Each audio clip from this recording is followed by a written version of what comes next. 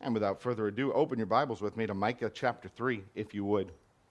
Micah chapter 3, we continue pressing through the minor prophets. Why are we going through the minor prophets? It's not because we want you to have some trivial knowledge of the crackly pages in your Bible. It's not just because we were looking for a sermon series that we are not all that familiar with. We're going through the minor prophets because God tells us that every word in His Word is profitable, is useful. We understand that the minor prophets have something to tell us about God so that we might worship Him, so that we might obey Him. And as we opened up the book of Micah, last week we went through chapters 1 and 2, and we were reminded of God's perfect justice and God's perfect faithfulness. God speaks to His people who are in rebellion and sin. He warns them about what's coming, and we know that for the northern kingdom, for Samaria, for Israel, it's not that the warning was too late, it's that they were too stubborn, too hard. They are going to refuse to turn, and the northern kingdom's judgment is pretty well set. In fact, in Micah's lifetime, Assyria will come and will carry off the northern kingdom. But the bulk of chapter 1 and all of the rest of chapter 2 was directed toward Judah, with the warning that if you carry on down the road that Israel is going, then Judah can expect the same fate. That you cannot follow after sin and somehow expect God's blessing to come upon you. And we know that the Micah 2 ended like so many sections in the minor prophets do. And that is with this drastic turn toward hope. There's no change in the lives of the people, but all of a sudden the prophets change and they speak of this time to come when there's going to be restoration because, again, God is faithful. God is faithful to His promises to discipline His people. God is faithful to deal with sin where He finds it, but God is also faithful to restore where He promises to restore.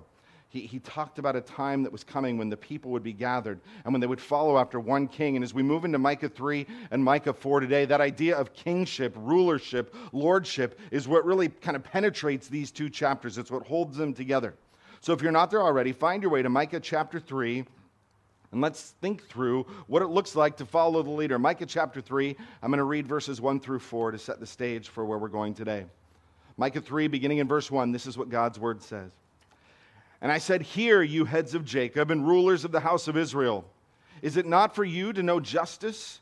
You who hate the good and love the evil, who tear the skin from off my people and their flesh from off their bones, who eat the flesh of my people and flay their skin from off them and break their bones in pieces. And chop them up like meat in a pot, like flesh in a cauldron. Then they will cry to the Lord, but He will not answer them. He will hide His face from them at that time because they have made their deeds evil." Let's pray. Lord, it's a serious charge when leaders fail to love those that they are entrusted with. And Lord, we know that that extends not just to Israel and to Judah, but to those of us who would lead, who would have others follow us. So Lord, help us to think carefully today, not about our leadership potential or leadership strategies, but Lord, help us to think on the Good Shepherd, our Savior, Jesus Christ, and how we are simply called to be like Him in all that we do. Lord, we ask that You would open our eyes so that we might behold wonderful things from Your word. Lord, we ask that as we see Your word, we wouldn't just understand the content, but Lord, we pray that its power would transform us, that we would be a people who obey, not because we're smart enough to get it right, but Lord, because Your Spirit has made us able to please You. We know that without faith it is impossible to please God, but with faith in the right object of our faith, You can do remarkable things. So Lord, we worship You, we praise You, we ask that You would speak to us through Your word this morning, and we pray these things in Christ's name. Amen. So leadership is critical. We all know that. Often as leaders go, so go the people, whether that's in an organization, a church, or a nation.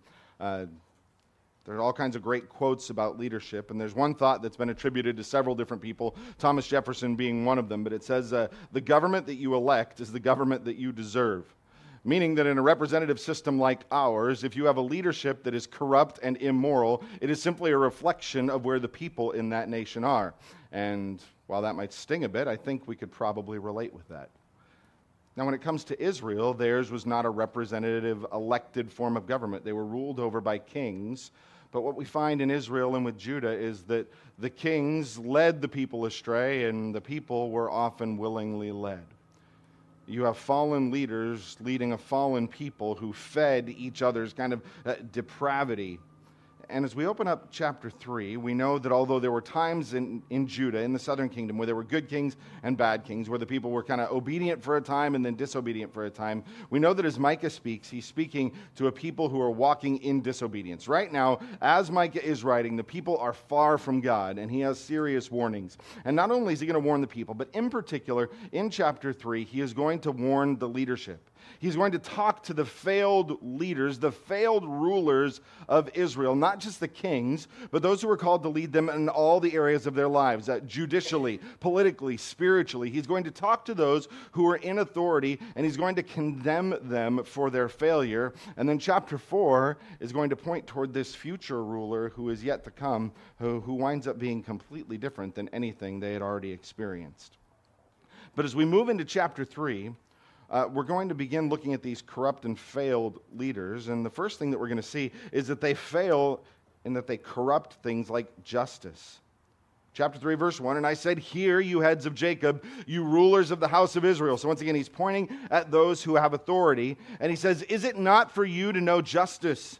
You who hate the evil, or hate the good and love the evil, who tear the skin off my people, their flesh from their bones, who eat the flesh of my people, and flay their skin from off of them. You break their bones in pieces, and chop them up like meat in a pot, like flesh in a cauldron."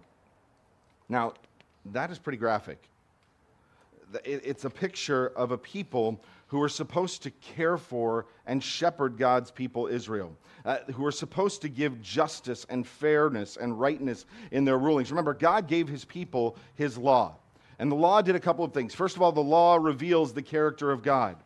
As God gives the law, he shows you what he is like. The holiness demanded in the law reflects the perfect holiness of God. And as that holiness is exposed, you see that you are not like God as you fail to meet the law. But the law was also given so that the people might treat each other with a sense of justice, of community, of fairness, of righteousness in their dealings with each other. The law commanded you to act a certain way toward your neighbor. Your scales had to be balanced. You had to deal fairly in your business dealings. When it came to things like court cases, you had to have witnesses. You couldn't just make wild accusations. When it came to things like sending sentences, justice for wrongs done, it wasn't just vengeance. It was a right punishment that fit the crime when they did it. And these people were supposed to shepherd, to care for, to tend God's people, to be a place of refuge and safety for them. The idea of shepherding God's people is all over, especially the prophets as he talks to their leaders. But instead of protecting them, instead of watching over them, instead of shepherding the flock of God as if it had been entrusted to them for safekeeping, they're ripping it apart. That's the picture here. It's like wild animals ripping a people to shreds. Instead of shepherds that are caring for the flock, they're like wolves that are devouring it and destroying it. So what will happen to them? Look at verse 4. Then they will cry to the Lord, but he will not answer them. He will hide his face from them at that time because they have made their deeds evil. And you say, well, that's really mean. Why would God turn his back on people that cry out? That's not like the God that I believe in. And you have to understand that they're not crying out to him in repentance and humility. They're not crying out to him for forgiveness. They want help. When they are in power, they are abusing these people. They are tearing them apart. They are corrupted the idea of justice. It is solely bent on what brings them the best advantage. But God says the time is coming when they're going to be the ones that are oppressed. They're going to be the ones that are under difficulty. They're going to be the ones that are being torn apart. And God says at that time, when they're in pain, they're going to cry out for help because they want rescue. But they're going to find that God will treat them exactly as they treated the people. That is a sobering warning, to hear that God will deal with you as you have dealt with others. And again, we know that where there's repentance and where there's humility and where there's genuine faith, God is quick to restore. We'll see that even in chapter 4 as God restores his people. But to understand that God sees their wickedness, even though they're in power, that God sees their injustice, even though it seems like they have the ability to do whatever they want, should be a sobering warning to these leaders. And beginning in verse 5, the emphasis changes. Now it's not on the judicial leaders. Now it's not on kind of the justice side of things. Now it's on the spiritual leaders. And where the first group was twisting and corrupting and kind of perverting justice, now he talks about those who are corrupting prophecy, who would corrupt the word of the Lord.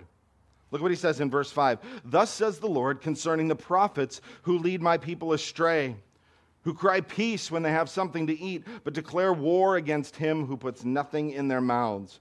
Now, what does it mean to be a prophet? To be a prophet means that you speak on behalf of the Lord. God gave his word to his prophets, and their whole job was to say exactly what God had told them to say. It was not up to the prophet to determine what the message was. It was not up to the prophet to make the message more palatable. It was not up to the prophet to determine whether the people really should hear that at this time. God said, "This is my word," and the prophet's whole duty was to say what God had said. And where they failed to do that, they were called false prophets. To say that God had said something when he had not, or to fail to say what God had said, made them false prophets. And false prophecy was a big deal. We know, most of us know, that the penalty for being a false prophet was death. But why is it such a big deal?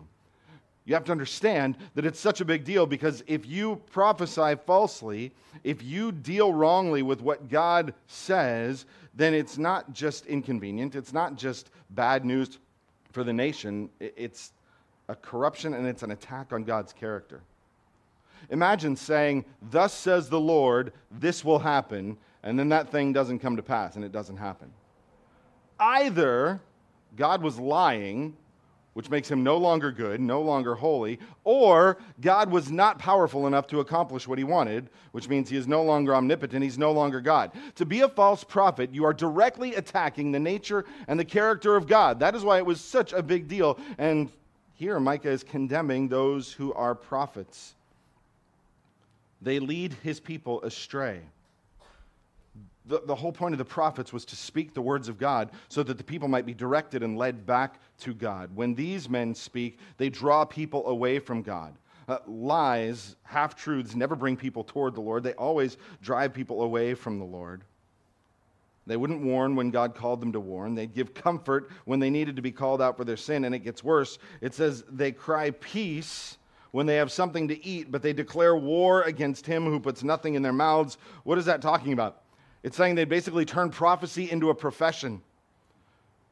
When you give them food, when you give them money, when you kind of donate to the ministry, we'll say, maybe that sounds a little more familiar to our ears, then they've got good news for you.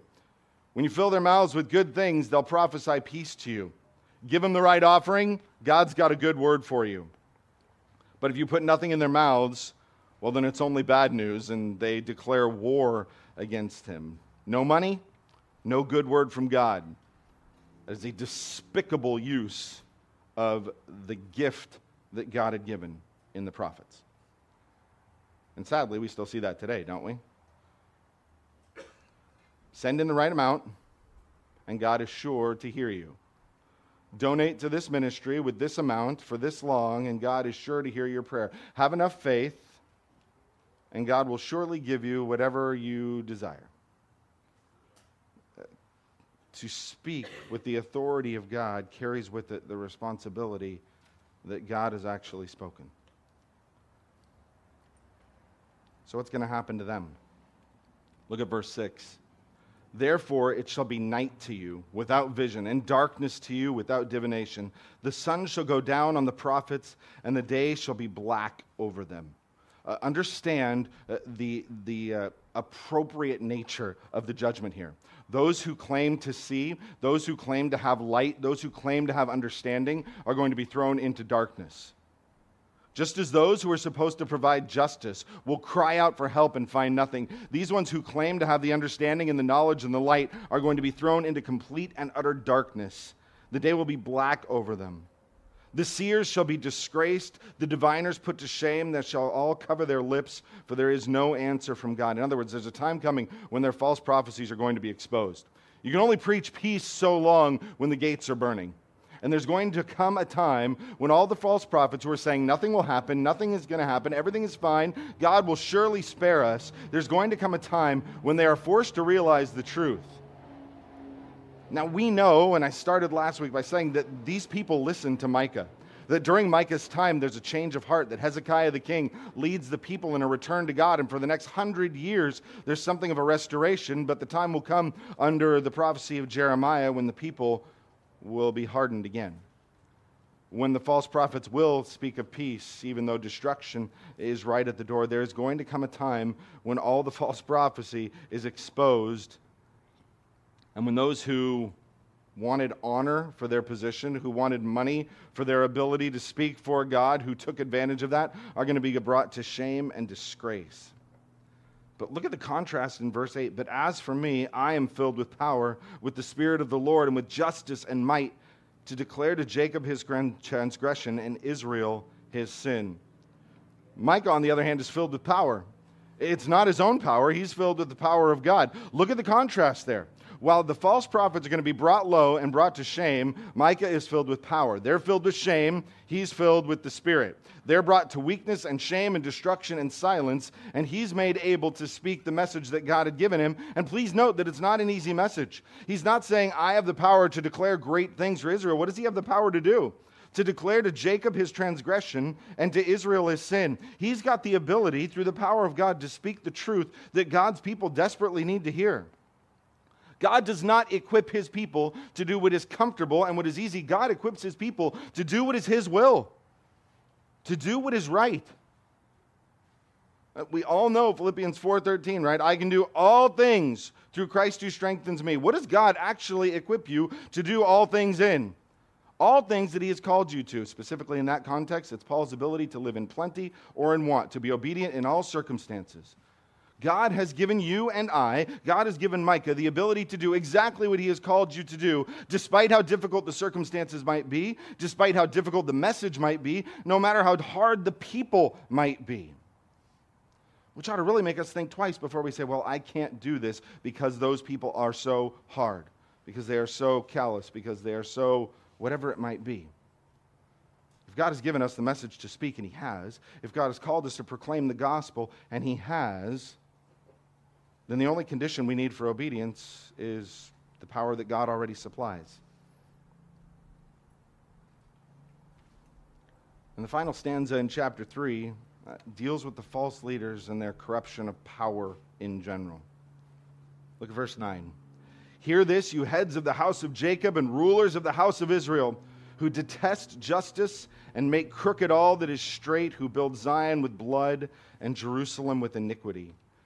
Kind of the central charge there is that they make crooked that is straight. They detest, they hate justice. They hate what is right and straight and righteous and true, and they make crooked the things that are straight. And we kind of all know people like that. The things that should be plain and clear, they twist and distort, sometimes subtly, sometimes not so subtly, to try and get a politician to give a straight answer on something that we think ought to be straight and true and clear. It can be very difficult. And God was saying that these leaders, they take what ought to be straight, what ought to be without question, and they make it crooked. They twist it. They pervert it.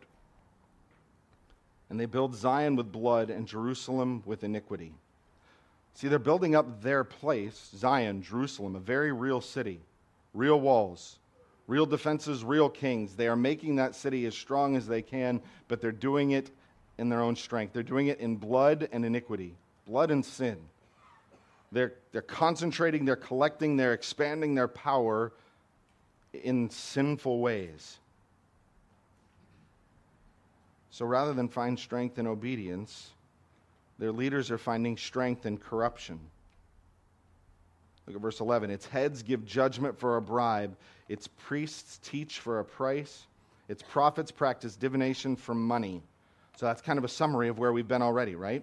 The judgment for a bribe, that distorted justice. Priests giving religious instruction for a price. Prophets practicing divination for money. So that corruption that's there. And yet, look what they do in the middle of verse 11. Yet they lean on the Lord and they say, is not the Lord in the midst of us? No disaster shall come upon us. Despite their rebellion, despite their outrageous disobedience, these people think that they are good with God. Sin is so dangerous. It is so deceptive because it confuses us and convinces us that in the middle of our rebellion, God is fine with it. That somehow God is obligated to treat us the way we think that we should be treated. They're saying that despite what they're doing, nothing bad will happen. After all, how could it? Right, they're in God's city. They're in Jerusalem, and God would never let anything happen to Jerusalem. They've got the temple, God's house. And after all, God would never let anything happen to his temple, would he? They're God's chosen people. They can trace their family's line all the way back to the tribes, all the way back to Abraham, and they assume that that heritage makes obedience optional. These people assume that God will overlook their sin because of their national history. And they forget that God is faithful and perfectly faithful to all of his promises. His promises to bless, absolutely, but also his promises to judge and to deal with the sins of his people. And so what's going to happen? Look at the next therefore in verse 12. Therefore, because of you, Zion shall be plowed as a field. Jerusalem shall become a heap of ruins, and the mountain of the house a wooded height. Because of their arrogance, they're going to be brought down low.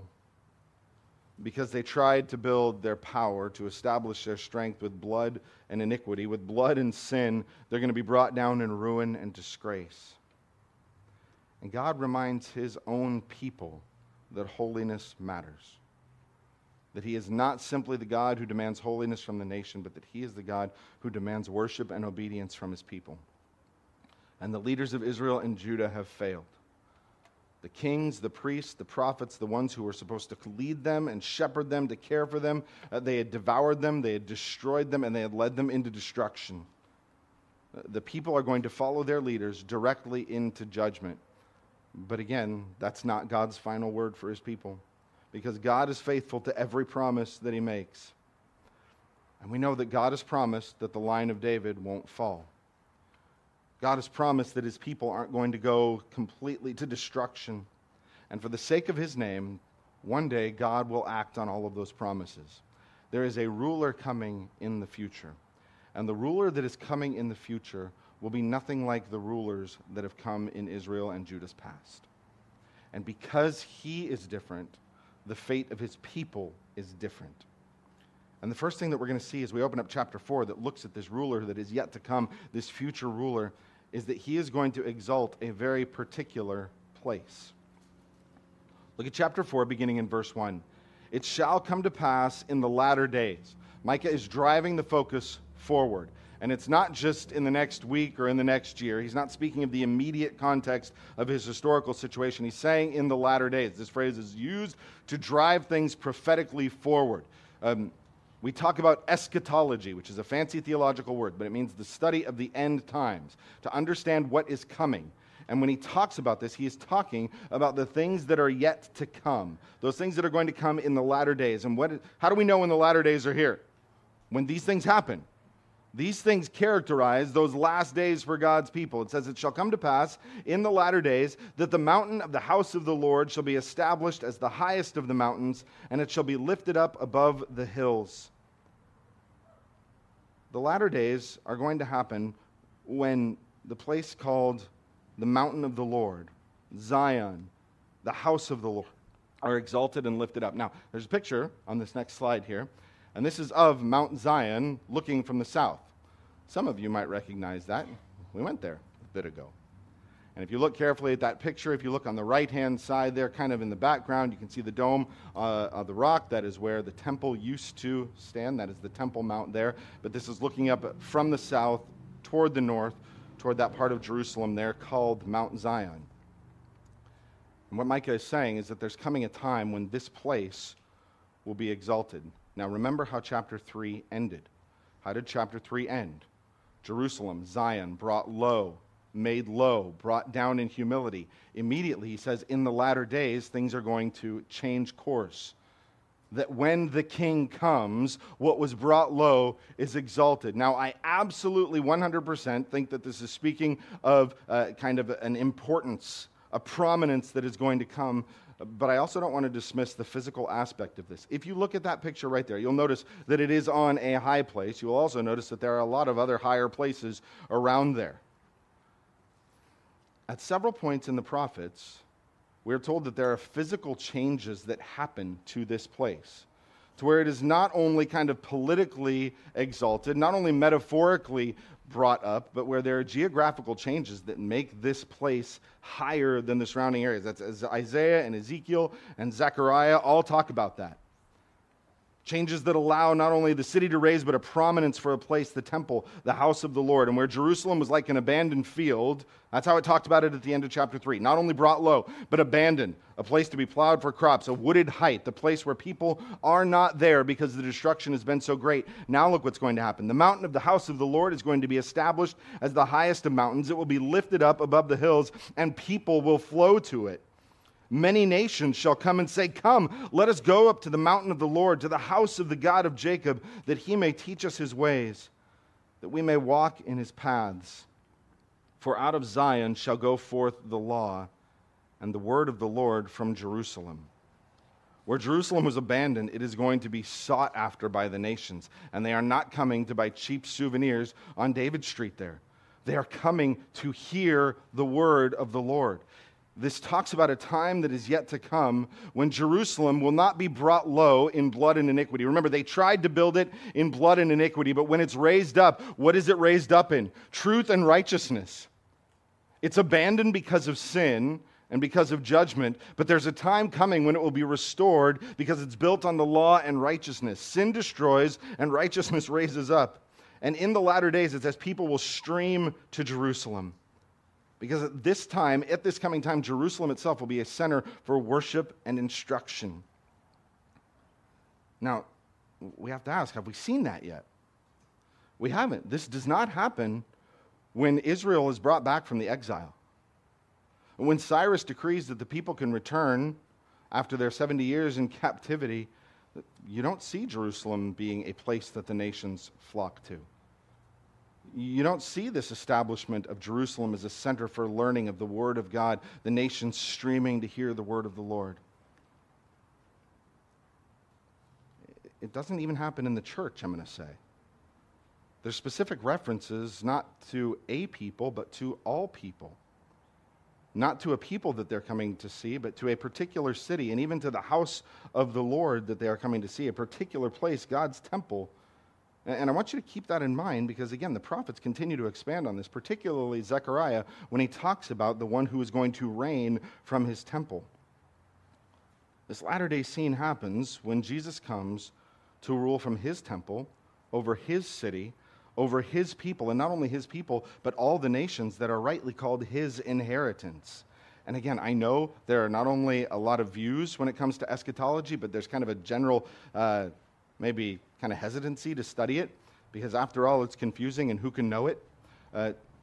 Understand that God doesn't leave it in his word simply to be mysterious or to give believers something to argue over on Facebook. God puts it here, and the prophets speak about it in the way that they do so that we might actually hear and understand. God reveals this to us so that we can see his marvelous plan for restoration, not only for his people, but for the nations. And when the king comes, he exalts his city and his place. And the second thing that happens when the king comes is not only is it an extended place, but there's an extended peace. What happened when all the sinful leaders were leading in chapter 3? Chaos, corruption, destruction, warfare. But look what happens when this coming king rules. Verse 3, he shall judge between many peoples and shall decide disputes for strong nations far away. This coming king is going to act as a righteous judge. Micah condemned the failed judges of Israel, but he's pointing to one who is going to come, who's going to be a righteous judge, not only for his people, but for the nations. And again, I want us to read this carefully. Look at how he describes it. He is going to judge between many peoples and decide disputes for strong nations far away.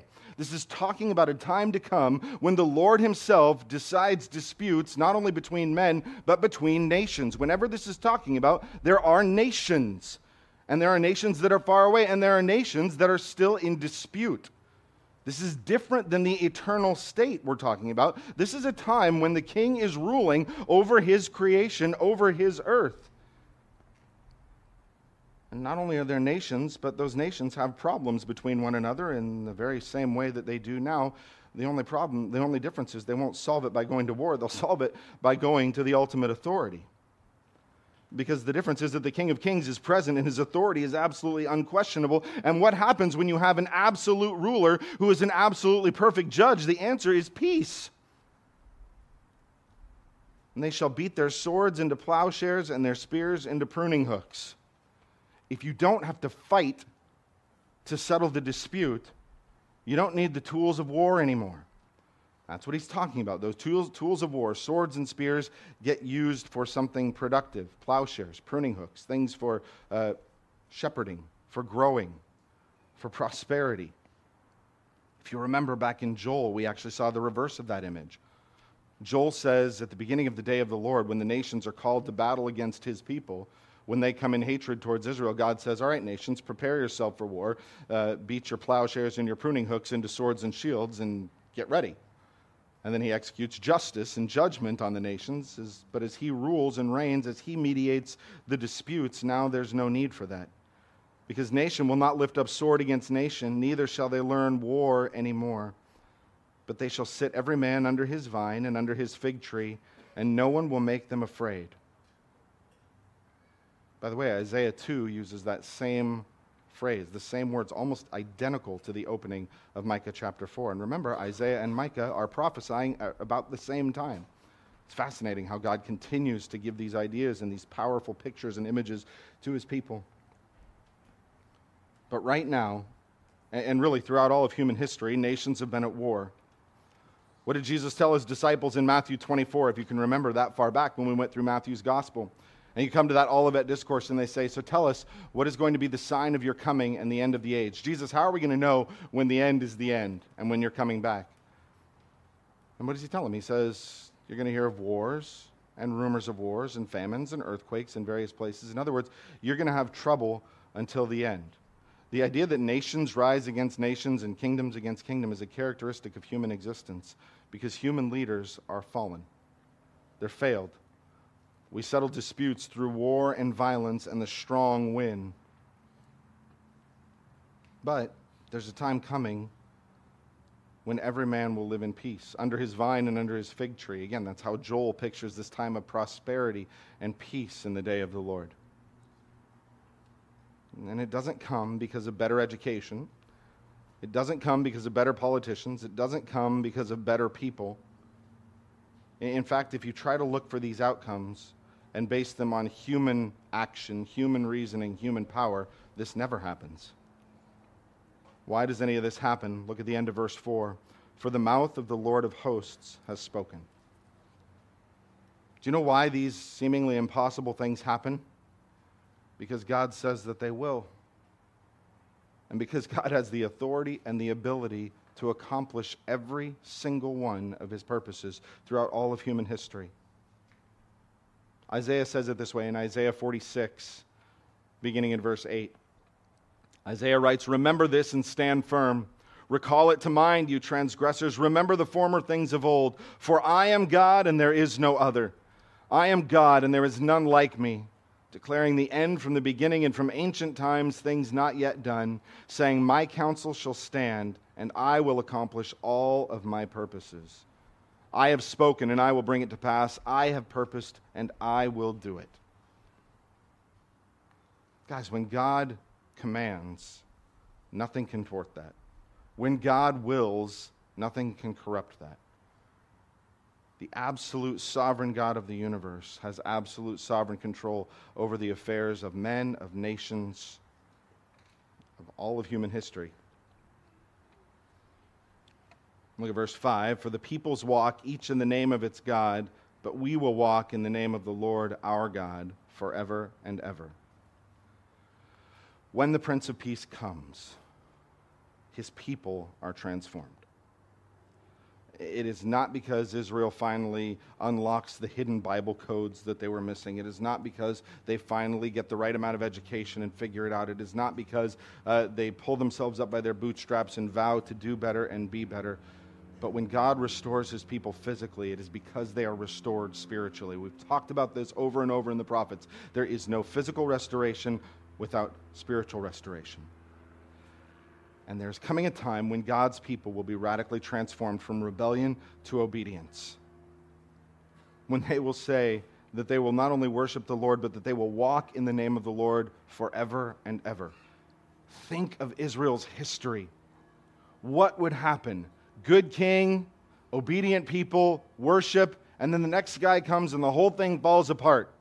And within the matter of less than a generation, they're building idols in high places and sacrificing children, and the whole thing spirals downhill. And then someone will come and clean it up, and there will be restoration for a little while. And it's this cycle of obedience and rebellion and destruction and rescue that's going to stop. There's a time coming when God so radically changes his people that their obedience is drawn out of a love for him, their hearts are transformed, and they are made able to follow him when they follow after their king. And Micah 4 closes really with this long extended look at the eternal power of the king. The kings of Israel extended power, and really all human rulers have power, but only for a time. There's someone coming who is going to exert and have a completely different kind of power. Where the wicked rulers brought destruction, this coming king is going to bring exaltation. Where the wicked rulers abuse their power, this coming king is going to bring justice and healing to the oppressed. Look at verse 6. In that day, in what day? In the latter day, in the day when all of these other things are happening, in that day, declares the Lord, I will assemble the lame and gather those who have been driven away and those whom I have afflicted. And the lame I will make the remnant, and those who are cast off a strong nation. And the Lord will reign over them in Mount Zion from this time forth and forevermore. There's coming a time when the ones that God disciplined are restored. When those that through his discipline were made lame are now bound up and brought close. When those who were cast off are no longer the cast-offs. When the remnant is pictured like a strong nation. And the Lord is going to reign over them in Mount Zion from this time forth and forevermore. Again, a reference to the place where he will rule over them from. And no matter how good your king was in Israel's history, they still died. Hezekiah was a good king, but he died. And when the good king died, you never knew what was coming next. This king is not like that. His power is not temporary. His power is not limited to a human lifespan. His power is bound up in his nature, and he is eternal. And he will rule from this time forth and forevermore. And you, O tower of the flock, hill of the daughter of Zion, to you shall it come. The former dominion shall come, kingship for the daughter of Jerusalem. There's a time coming when Jerusalem, who has no king, will have a king again. And now Micah is going to kind of contrast this with where they are right now. Look at verse 9. Now why do you cry aloud? Is there no king in you? Has your counselor perished? Has pain seized you like a woman in labor? Writhe and groan, O daughter of Zion, like a woman in labor. For now you shall go out from the city and dwell in the open country. You shall go to Babylon. Micah says there's a time for justice, and that is happening. Jerusalem is going to cry out like a woman in labor. I cannot say that I personally experienced it, but I have been in close proximity, and labor does not seem to be a comfortable time. In fact, it seems to be quite painful. A pain that builds and a pain that is almost unbearable. And God says you are going to experience those pains like a woman in labor, but that's not the final word. Because he says, there you shall be rescued. There the Lord will redeem you from the hands of your enemies. You're going to go out, you're going to be exiled, you're going to be scattered. But it's from that scattering that you're going to be brought back, that you're going to be redeemed. They're going to groan, but there will be a time when they're rejoicing. Verse 11 says, "Now many nations are assembled against you, saying, 'Let her be defiled, and let our eyes gaze upon Zion.'" The nations are gathering. They're planning for the destruction of Jerusalem, but the nations are planning in ignorance.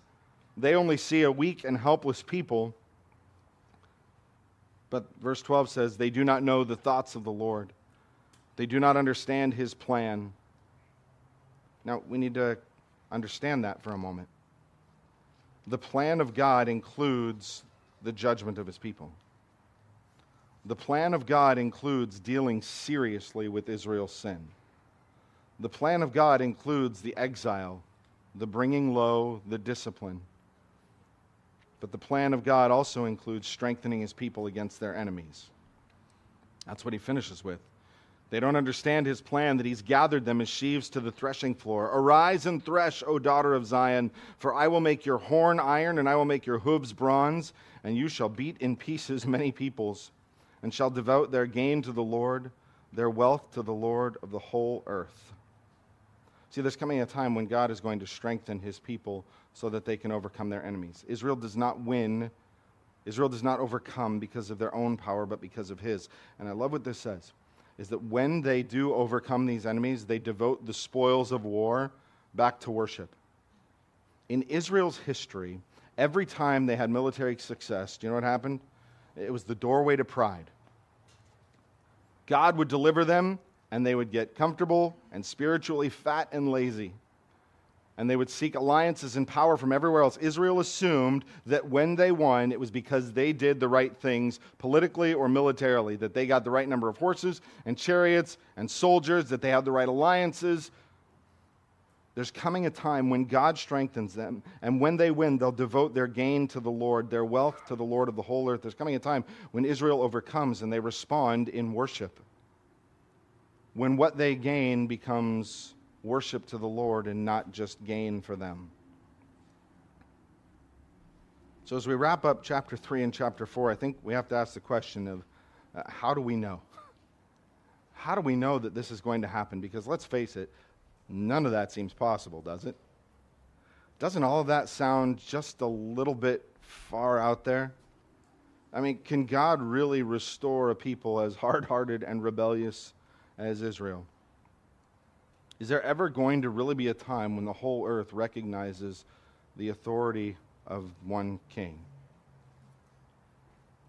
Is there really a time when we can anticipate peace on earth? Well, if the answer to any of those questions is up again to the power and the wisdom of people like you and me, then the answer is no. They would remain an impossible fantasy, really. But God is faithful. How do we know? Because the Bible is a consistent record of God's faithfulness to accomplish all of his purposes despite human rebellion. Think of it. God said that he would take one man and turn him into a great nation, and that through him all the nations of the earth would be blessed.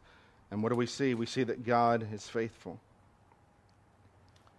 He said that he would bring a people into a promised land, not by their power, but by his power, and God is faithful. He said that he would deliver them from impossible circumstances, and he was faithful. He said that he would discipline them when they sinned, up to the point of driving them out of his land, and he was faithful. He said that a baby would be born, that a son would be given. He said that someone was coming by whose stripes we would be healed, who would be crushed for our iniquities, who would be cursed for our rebellion. And God was faithful. And he also said that that one who was crushed and cursed, abused and outcast, would one day be the King of Kings and Lord of Lords, the Prince of Peace, of whose government there was no end, the one to whom all the nations would bow because they were his inheritance, the one before whom every knee would bow and every tongue would confess that Jesus Christ is Lord. And guess what? God is still faithful. So here's some things for us to consider before we leave today. First of all, you got to ask the question, who's following you? And if they're following you, what are they following? Now, this might be in your workplace. It might be here in the church in any number of circumstances and settings. It might be in your home. As the leader goes, so go the people. And believers, we are not called to lead in any capacity on our own strength, whether that is in the workplace, in the church, or in the home. We are not saying, follow me for the greatness of me. We're saying, follow me only as I follow Christ. I'm going to take a moment to plead with the fathers in particular, whether your children are not yet here or grown and out of your house. Consider well how you lead your families. Second, the delusion of disobedience. Let's ask the question, are you good with God? That's kind of a flippant way to put it, but it's how our society really talks about it. And again, one of the most deadly things about sin is that it is so deceptive. Sin convinces me that at the end of the day, I'm not that bad. I might not be perfect, but at least I'm not as bad as fill in the blank, and you can always find someone to fill in the blank. Sin tells us that because I've been in church for a long time and I know all the words to all the songs, that because my parents came to church and were Sunday school teachers, because my grandpa was a preacher, because I came out of the womb wearing an Awana uniform, whatever the case may be, that somehow because of my history I must be good with God. After all, I'm so familiar with all of this. Your relationship with God is not based on your history and certainly not on your family's history. Right relationship to God is only found through His way. Through recognizing that your sin, my sin, our failure separated us from Him. And there is nothing that you and I could do to be good with God. But that Jesus Christ did what we could not. He was righteous and we were fallen and failed, but He died so that we might live.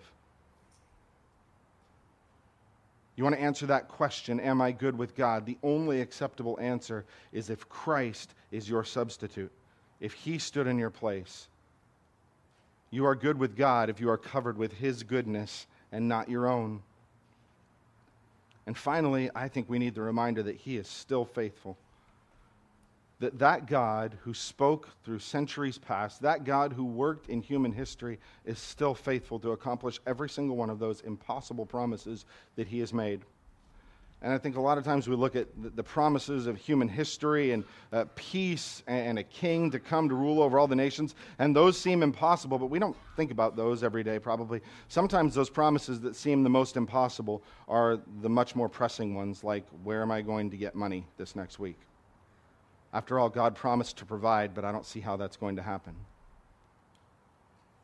Or God promised things like love and joy and peace and patience and kindness and goodness and faithfulness and gentleness and self-control, but my situation seems to make it impossible for those things to actually be produced. Can you and I be reminded that the God who promised those things is still faithful?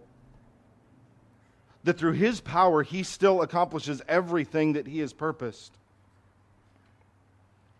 And that God is still faithful to forgive what we would consider the impossible, because maybe you're looking at this from the other side. Maybe you're not assuming you're good with God. Maybe you're understanding that you're so bad, so wretched, so other than, that God could not possibly restore you. This God is still faithful.